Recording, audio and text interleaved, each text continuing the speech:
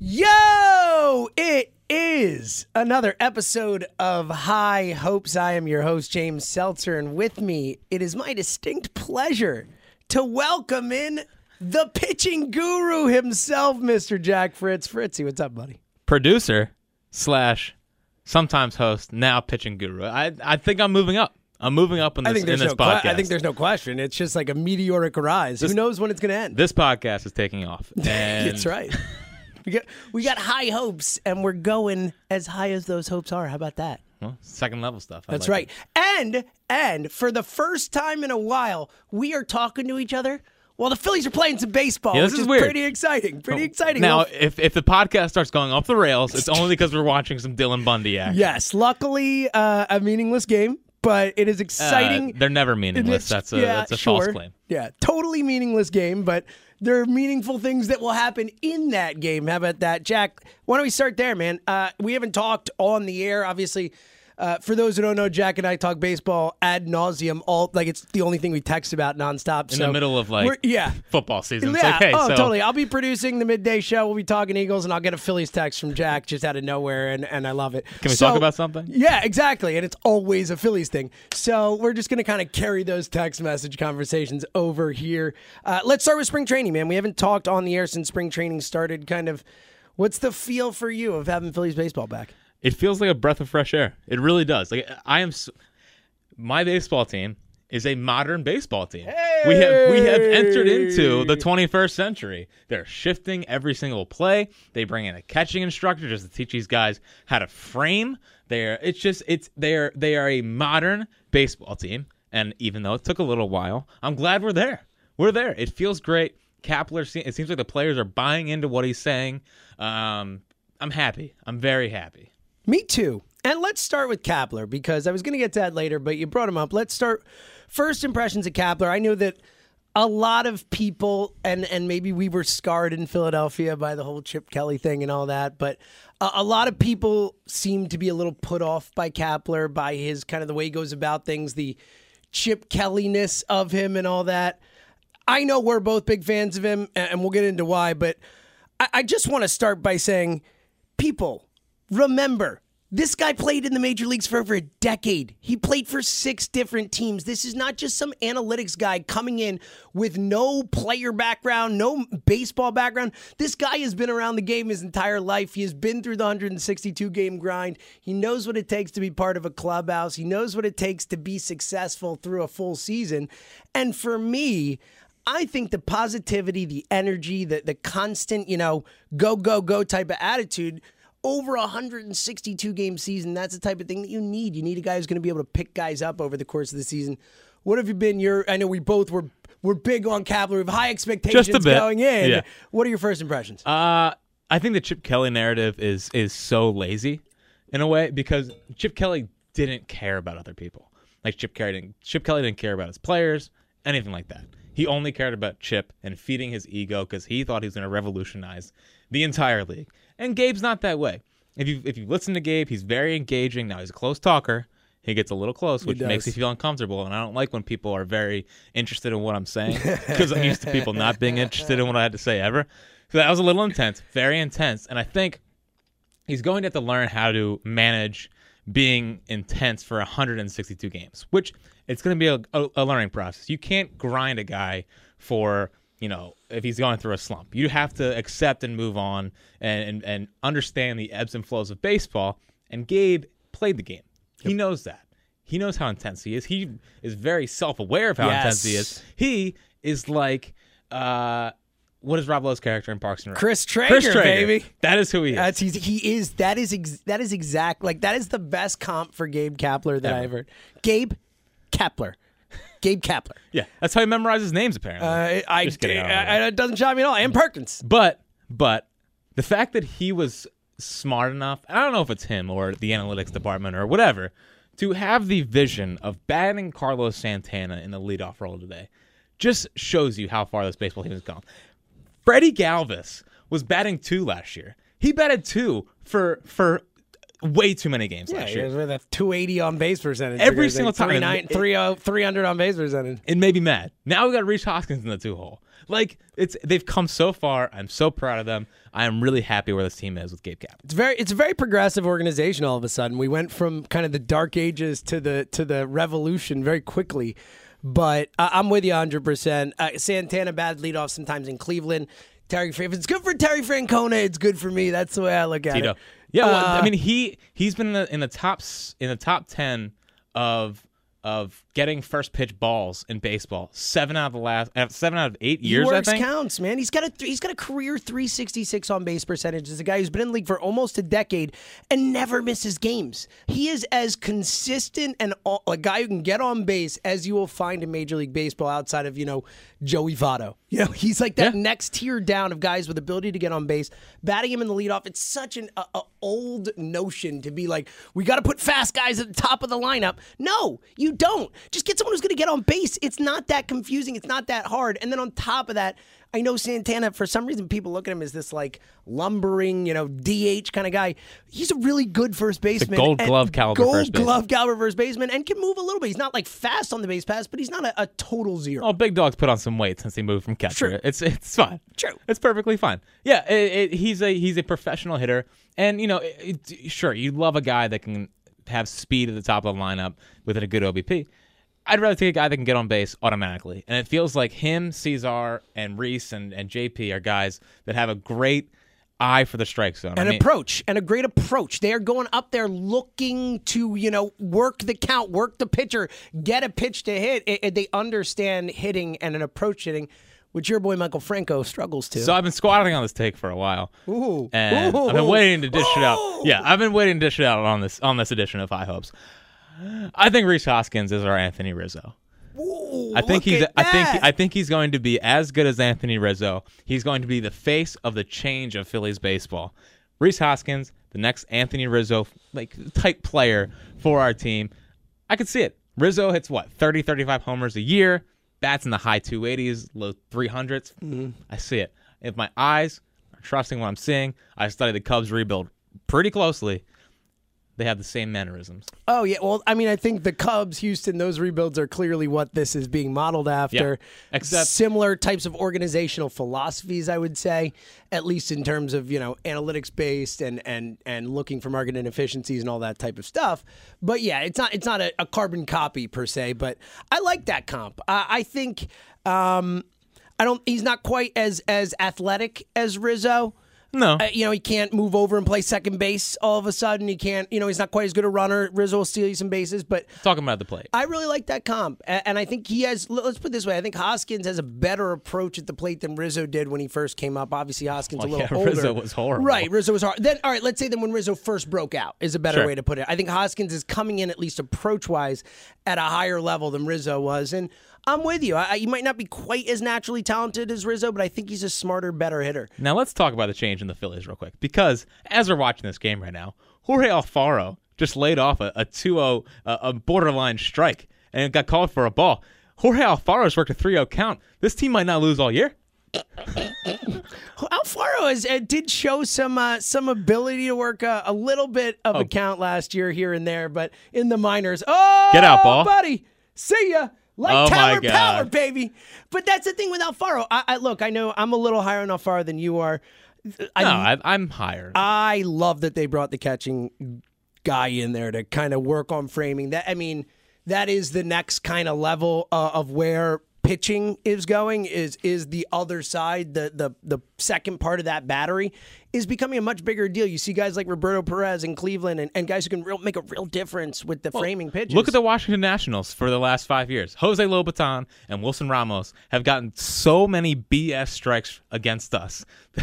It keeps me up at night. The fact that they looked ahead, brought in a guy who is a Yale catching instructor, which is great because it's another way to make this team better on the field immediately. Now, I know it sounds like such a minute thing to get worked up about, but if you can get strikes here or there, it can add wins to ball games and change a game right on its face. So getting a guy to focus only on that and make a guy like Jorge Alfaro, who has all the offensive potential in the world but needs to work on his defensive side.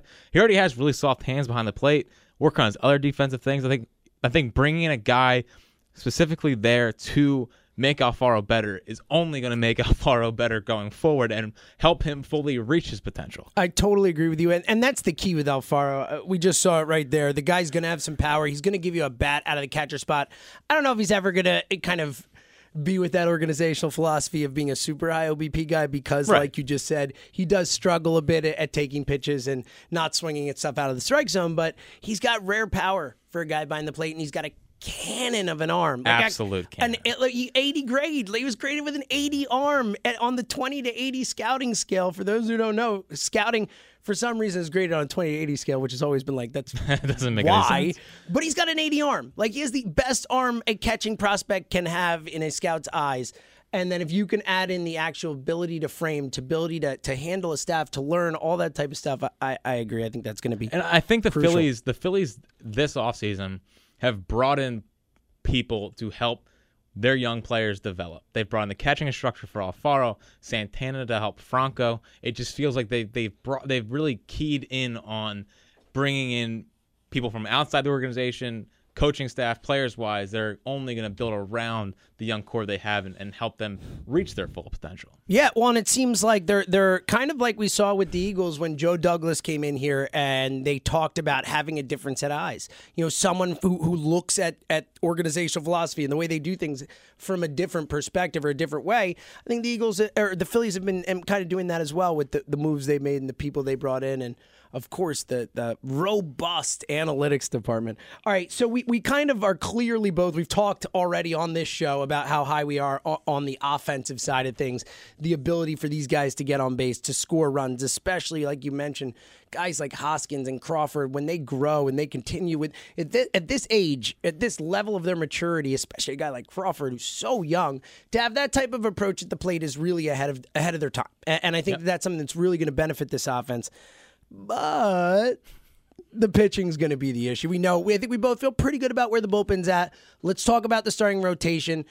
Obviously, the big thing still kind of, hanging out there is the Jake Arrieta situation. We've kind of started to hear rumblings. Clentac, McPhail. More and more rumblings, too. More and more. Those guys know him from Baltimore. I hadn't thought about that going in. That's an interesting kind of little wrinkle to this. But at the same time, he was also horrible in Baltimore. Right, but he was someone who they always thought was going to be good, and for some reason wasn't able to put it together till he went somewhere else.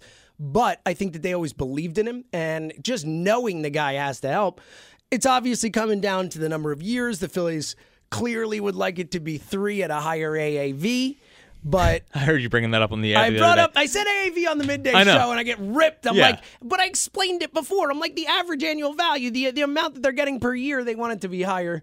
Regardless, luckily, our High Hopes listeners are smart enough to know this. They are. And Joe's, he probably stopped watching baseball in, the 80s? 80s, 90s? Is that the last time? I think he jumped back in for 08. Yeah. Then was again. right back out. I was proud of you, though. I was like, you know what, James? I'm glad you went inside baseball on the radio because it's our job, a perpetual willingness to educate. Exactly. And to not think that our audience is not smart enough to understand these concepts. Sure. You know what I mean? Like, well, now you're talking to the evening show crowd. It's exactly Welcome. Right, baby. Look at that. Look at you. But I obviously it's going to come down to the AAV. We've heard rumblings that maybe even the Phillies would be willing to go to 4 years. 4 years. Where do you stand on the whole Jake Arrieta thing? So I'm a firm believer in the playoff tax. I think the playoff tax is a real thing. It's just when teams go late into the postseason, and for the Cubs example, the year before they won the World Series was the NL. They went to the NLCS, then the World Series, then they went to the NLCS again. That's a lot of innings on a guy like Jake Arrieta. It's just a lot of innings that he's going to get over time. The playoff tax, I think, is a real thing, and Me too. Last year you saw that at the beginning of the year start off a little bit slow, and then in August. He picked it right back up. He allowed 2 earned runs in August, and that's right when his body was starting to get back into the kind of shape you need him to get into. And then he had a little bit of a hamstring pull in September. I think that kind of hurt him to end the season. I'm going off of what I saw in August and him kind of rebounding from the long playoff runs they were in. I watched his NLCS start like 2 days ago. Nerd. Yeah, real nerded out. The fastball location wasn't really where I wanted it to be, but he's also a guy that was dealing with a hamstring. Those things do affect your mechanics, whether or not you like it or not. I think he's smart enough pitcher to where he has to realize he can't throw 94 to 96 anymore, and now he's got to operate at 92. Like his average velocity dropped last year from like 94 to 92.6. Significant. And it's going to take a year it takes a little while to adjust to that. You have to adjust to 92, and I think he's smart enough. So I'm bullish on the future of Jake Arrieta. I know it doesn't look like that because he had like a high 3, low 4 ERA last year. But Verlander also went through the same kind of thing. And look at where Verlander is now. In 2014, Verlander had a 4.32 ERA, I think. And then to learn how to pitch where he is now. It helped that his fastball jumped back up to 99. Right. But he had to adjust his body, learn his new oldish body, and figure out how to pitch from there. You saw the same thing happen to Cliff Lee.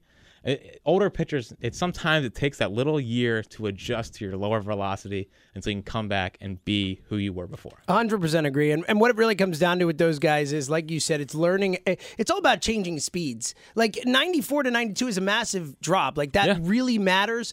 But if you can find ways to change and adjust your other pitches so that the changing in speeds is still there, the change in velocity, you can still keep hitters off balance, you can learn to pitch at 92 if you used to be at 94 or 95. Or whatever. We've seen it happen many times. All the times. Tom Glavine learned to pitch at 80, for Christ's sake. Greg Max came up throwing at 94. Yes. So, and I agree with you. I think Arrieta is a really smart pitcher. The thing I love about Arrieta is he's a workout psychopath. Right. He keeps his body tight, man. Him and Gabe would work out together. Yes. Got to factor that in. Yeah. Maybe a potential someone finally getting the Roy Halladay ring the bell, John. I don't know, I mean, I doubt it. But Arrieta is like that kind of guy. Like he's that kind of workout legend wherever he goes, that type of similar things. You like that. I always bristle at the concept of a 4-year deal for a guy at the age of 32. It's just, correct. It's almost like my innate reaction. I can't, immediately I'm just like, no, don't do it. But I think in this specific case, and again, I would much rather they get him for 3, and I would go 3 for 90. I don't care. You know what I mean? Whatever that number is for 3, I don't care. They can afford it. I think I would be willing to go 4 in this specific situation because I think, like you said, I think you get 2.5 to 3 good years from him, and that'll be worth the 4th year. A lot of these types of contracts, when you see these longer-term deals or whatever, you're almost hoping to win enough in the early part of the contract so the last year or two isn't that detrimental. You're almost paying for the whole contract in those first few years. I think that kind of the potential you could get with Arrieta, especially where this team is and the need that they have and the ability for...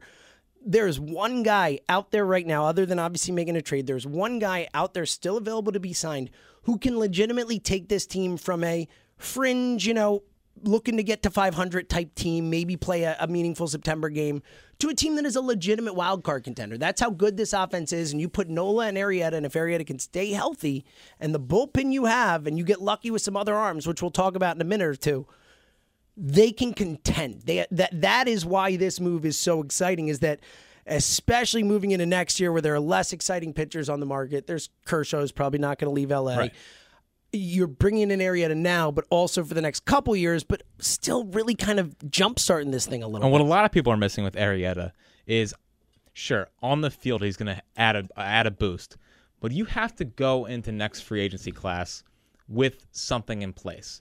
And you need people to want to come here. Going to Manny Machado, going to Bryce Harper with Aaron Nola as your ace. I think Aaron Nola is fantastic, but he's not a household name. Right. Jake Arrieta is a household name that people... He's a Cy Young. He is a Cy Young winner. Around the league, people respect Jake Arrieta. They think about 2 years ago when he had the 177. The best second half in the history of baseball. I've never seen anything like it. So he won me a fantasy title. Shout out to Jake Arrieta. You have to make your pitch to these guys, and I think it's going to be really tough to bring in a Harper Machado if you're coming off of a 75 to 78 win season. And I think Arrieta is good enough to where he can add 3 wins to this team. I agree. Almost immediately, and I think that brings you to an 80 low 80s win team. I really do. And if the offense takes a jump, anything can happen. You get lucky in a few games. Look, you win a few one-run games you're not supposed to. All of a sudden, you're a wild card contender. And the bullpen is, on paper, a really good bullpen. Like a legit major league bullpen. A really good bullpen. And I think what we're going to realize by watching this team is and we've heard him talk about it a little bit, but load management. Gabe Kapler comes from the Dodgers system where didn't it seem like the Dodgers played so many random people They all did. the time? It wasn't just seeming like it. That was their organizational philosophy was depth. And they're going to be so concerned about pitchers going deep into games because they know the stats. When you face a lineup 3 times. It's unbelievable. Like, Right. the numbers are unrefutable. So David Roberts was the first one that really implemented the... David Roberts. I know, I don't know why I He's said that. David. That's what his mom calls him. The 5 innings, pretty much, that's your limit. I mean, you remember the Rich Hill game. Sure. Besides Kershaw. I mean, the Dodgers had the 3rd lowest innings totals out of starters last year, and that's with Kershaw, Right. who routinely goes 7 to 9 innings. So the 5 innings is pretty much a hard cap. So with this bullpen, they're going to get taxed. But it's a good, deep bullpen, so where all you need your starters to do is go 5 innings. And that's a way to preserve Jake Arrieta, preserves Aaron Nola. And hopefully your young guys, the Eflins, the Pavettas, can just get you those 5 innings. Vince Velasquez literally can't throw more than 5 innings, so it's perfect. I want to talk about those guys real quick. To your bullpen point, though, I totally agree, and I love the mix of guys. It's a nice mix of veterans who you know what they can do, the Nesheks, the Hunters, and young guys who we saw last year really start to Fernando blossom. Abad, how are you burying the lead? And Fernando Abad. I mean, come on. I mean, it's a deep, talented bullpen right now that you have to be excited about. But to your point, there, let's say, and whether they do or don't sign Jake Arrieta, this is important, but and look, I think they might add a Lance Lynn, potentially a Alex Cobb, whoever it is. I think there is another guy in here before the season starts if they don't get Arrieta, or if they do, obviously.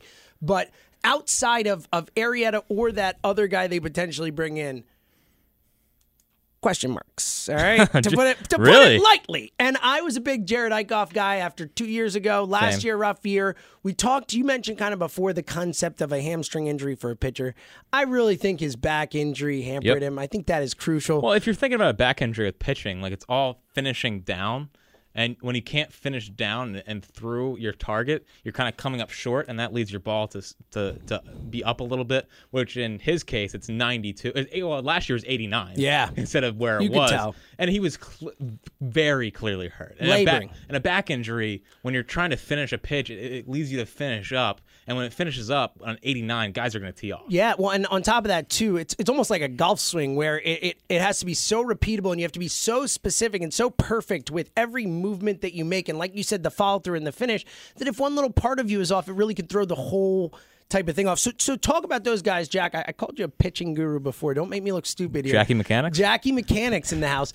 Eichhoff, Eflin, Pavetta, Velasquez. Like, who of these guys do you see being the guys who are going to have to fill out this rotation this season? Well, I firmly believe that Eichhoff's going to have a nice bounce back year. I think he's going to be a Robert Covington-esque kind of player.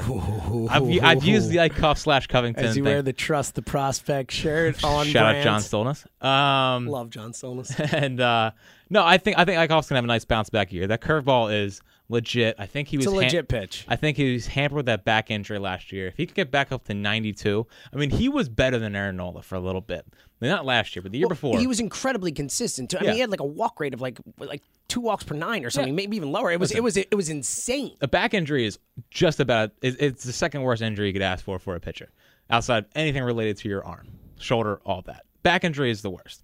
Now, the other guys, it took me 7 seconds to talk myself back into Vince Velasquez after reading an article.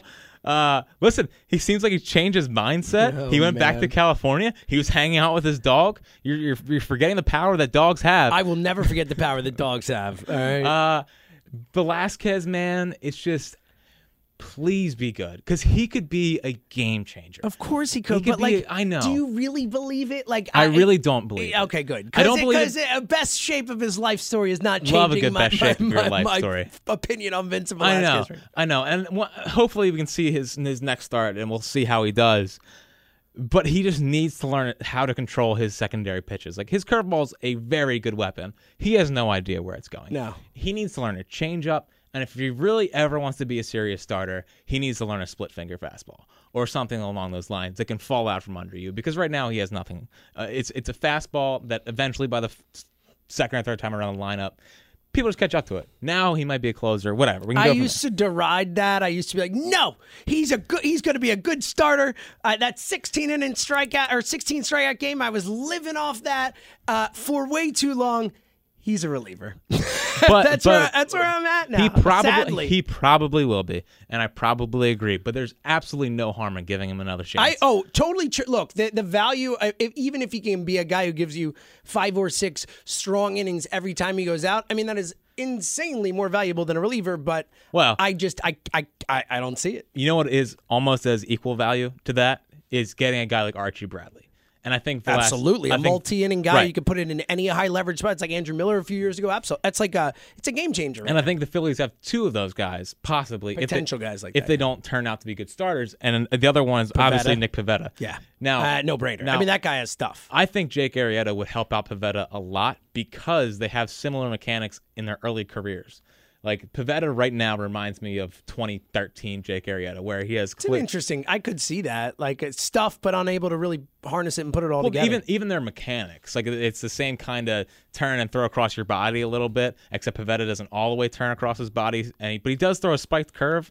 So I think Arrieta would help out Pivetta a lot. That's another thing we didn't talk about Arrieta, is the veteran leadership for the young guys. And I think that while a lot of analytics people scoff at that, I think it's actually pretty important. I think it matters. That's the biggest area where I find myself disagreeing with the analytics crowd is in things where, like, I believe that human emotion and human things can matter, like the clutch thing. Like, I know that clutch is not a quantifiable, like, stat that you could put out there, but I do believe that there are just certain guys who breathe slower in a big spot, who are more calm, who are whatever.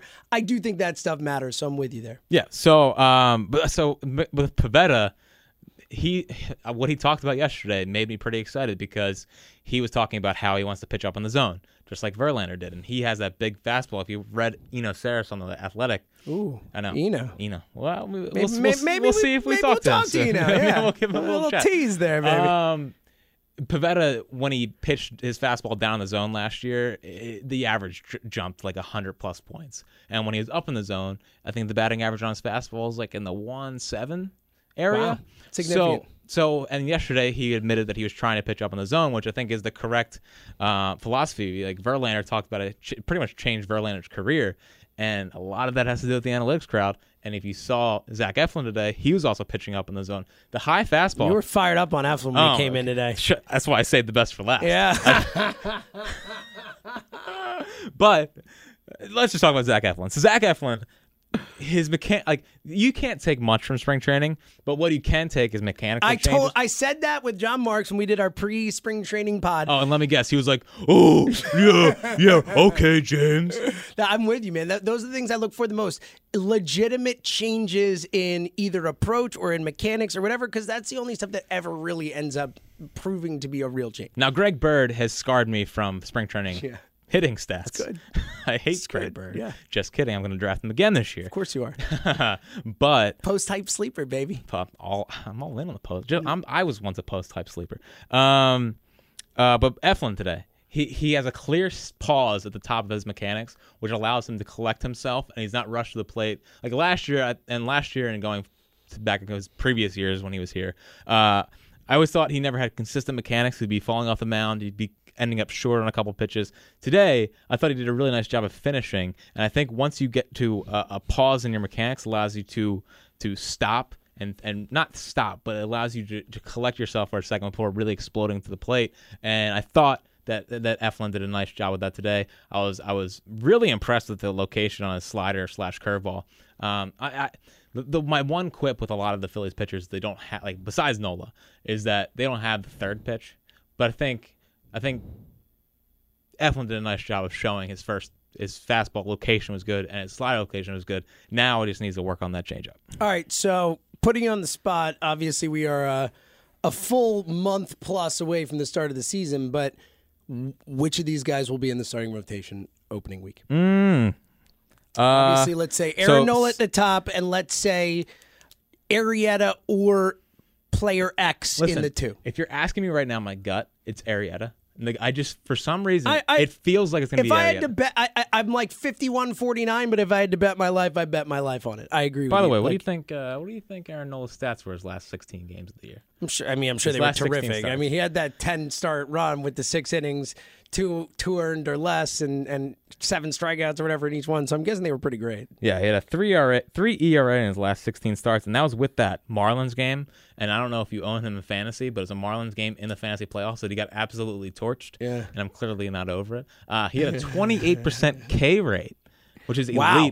and an under. I think he had a 6.9. I mean, that's elite. A 6.9. That's elite. Yeah, it's both of those numbers in together are absolutely. He's a hidden ace. So if I'm off the top of my head and how I'm seeing it shake out now, my rotation this year is going to be Arrieta, Nola, Velasquez, Eichhoff, Eflin.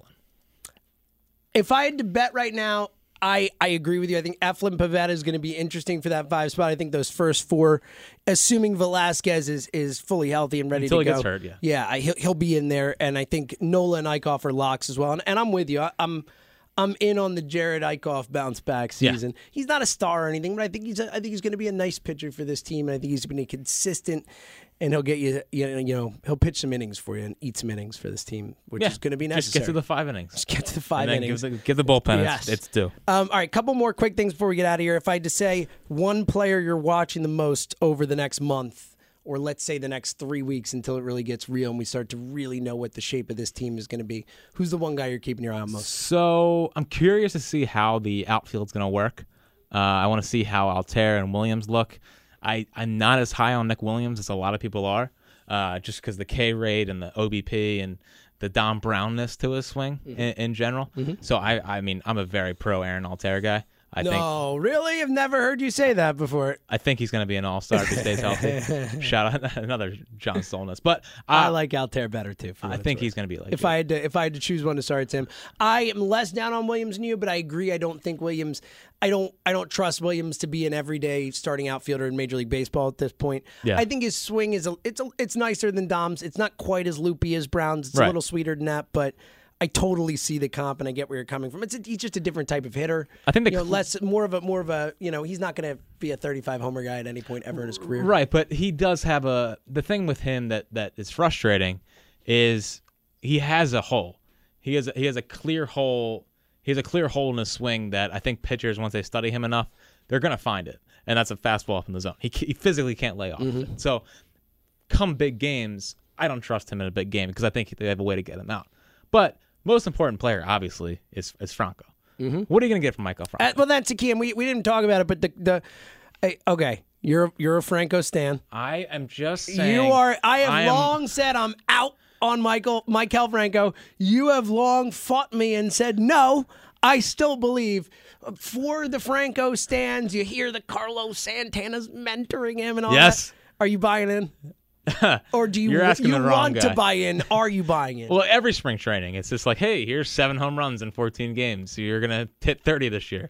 I'm just saying that Franco Island is treading water, and I'm on the palm tree just trying to hold on for dear. Franco Island is treading water. I like this. It's not going well. Yeah. There's a single palm tree that's staying above float. There's a sinkhole that's bringing the whole island down. Yeah. So, listen, I want him to be good rather than I think he's going to be good. There's been no signs that he's like the fact that he came into spring training this year, and I saw his at bat yesterday, and of course he struck out on a curveball out of the zone because he's addicted to that. That's what he does for some reason. That's what he does. The fact that he came in and didn't close his stance will forever just boggle my mind. He seems like he doesn't want to adjust to modern baseball or adjust. He hasn't changed at all since he's come up, and pitchers have learned how to throw to him. So it's more of my personal frustration that you should be so much better than this. He totally should. I mean, the quick hands, the physical abilities, it's a shame, really. It's ridiculous. And he's still young. He's 25 or 26 or whatever. 25, I think, right? Yeah. And it doesn't seem like he takes coaching well. No, at all. It's like he doesn't even care what they're saying. I mean, Pete Mackanin literally had to say last year, he's got to talk to me because I'm not talking to him anymore. I mean, who does that? I mean, that was outrageous. And that was bad on Pete's part, too. You figure, you hope Kapler's just going to be like, in his face about it and a little more aggressive with him. But regardless, if I had to predict where I think Michael Franco will be by, let's say, I don't know, whenever Scott Kingery's Super 2 date comes up, it'll be on the bench and Cesar Hernandez or Kingery playing third base and the other at second. They've put a referendum on him. They have As well they should. They have Kingery moving all over the place. They basically told him, listen, if you don't play well this year, we're going after Machado with everything we have. Which they should. I agree, they completely should. How do you not get better? Yeah, man. I know. I'm with you. It's not a me thing, it's a him thing. Yeah, it's a shame, and I'm clearly at the point where I don't think he ever will. I get that the talent's there. I get that he's still young, and I think that, who knows, maybe a change of scenery does. It is so rare to see someone stay on the same team this long on like a Nelson Aguilar type of thing. Which, rare enough as it is in the NFL and baseball, it's so rare for someone to get this many shots in the same place and finally turn it around after this long. So, agreed. See. All right, final thoughts, Fritzy.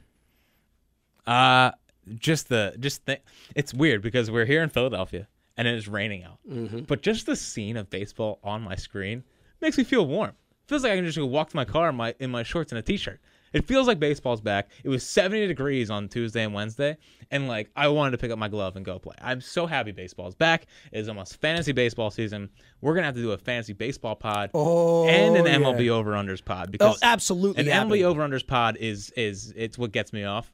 Yeah, and it's your favorite thing in life, essentially. It is. It's not just baseball in general. Me too. Just is. Me too. It's my favorite. I can't wait to see the first starts from some of these guys. I want to see what Eichhoff looks like, Velasquez, Nola, all of it. I can't wait. Me too. I want to see this lineup get out there. I want to see J.P. Crawford. I want to see Rhys Hoskins. I want to see all these guys going at it. It's really exciting, man. Like you just said, it feels like baseball's back. I'm driving in, I'm listening to Scott in L.A., and it's just like you just get those juices flowing, and you're just like, yeah, man, I'm ready. And on now, top by of that, the third week of spring training, we'll be like, all right, let's start. Let's go already. Yeah. But yeah, the fantasy, the whole thing of it, and again, for the first time in a while here, we have real exciting things to look forward to with this Phillies team, and maybe even a Jake Arrieta signing. We'll see. Either way, we'll be back soon. John Marks will be doing a mailbag, I believe, coming up soon, and maybe a special guest. Maybe a guest who maybe we've talked about. We will see. That'll be coming up as well. Either way, we'll be talking some Phillies with you guys and continuing to enjoy the fact that baseball is back. So for Jack Fritz, for the absent John Marks, I am James Seltzer. Thank you for listening to another edition of High Hopes.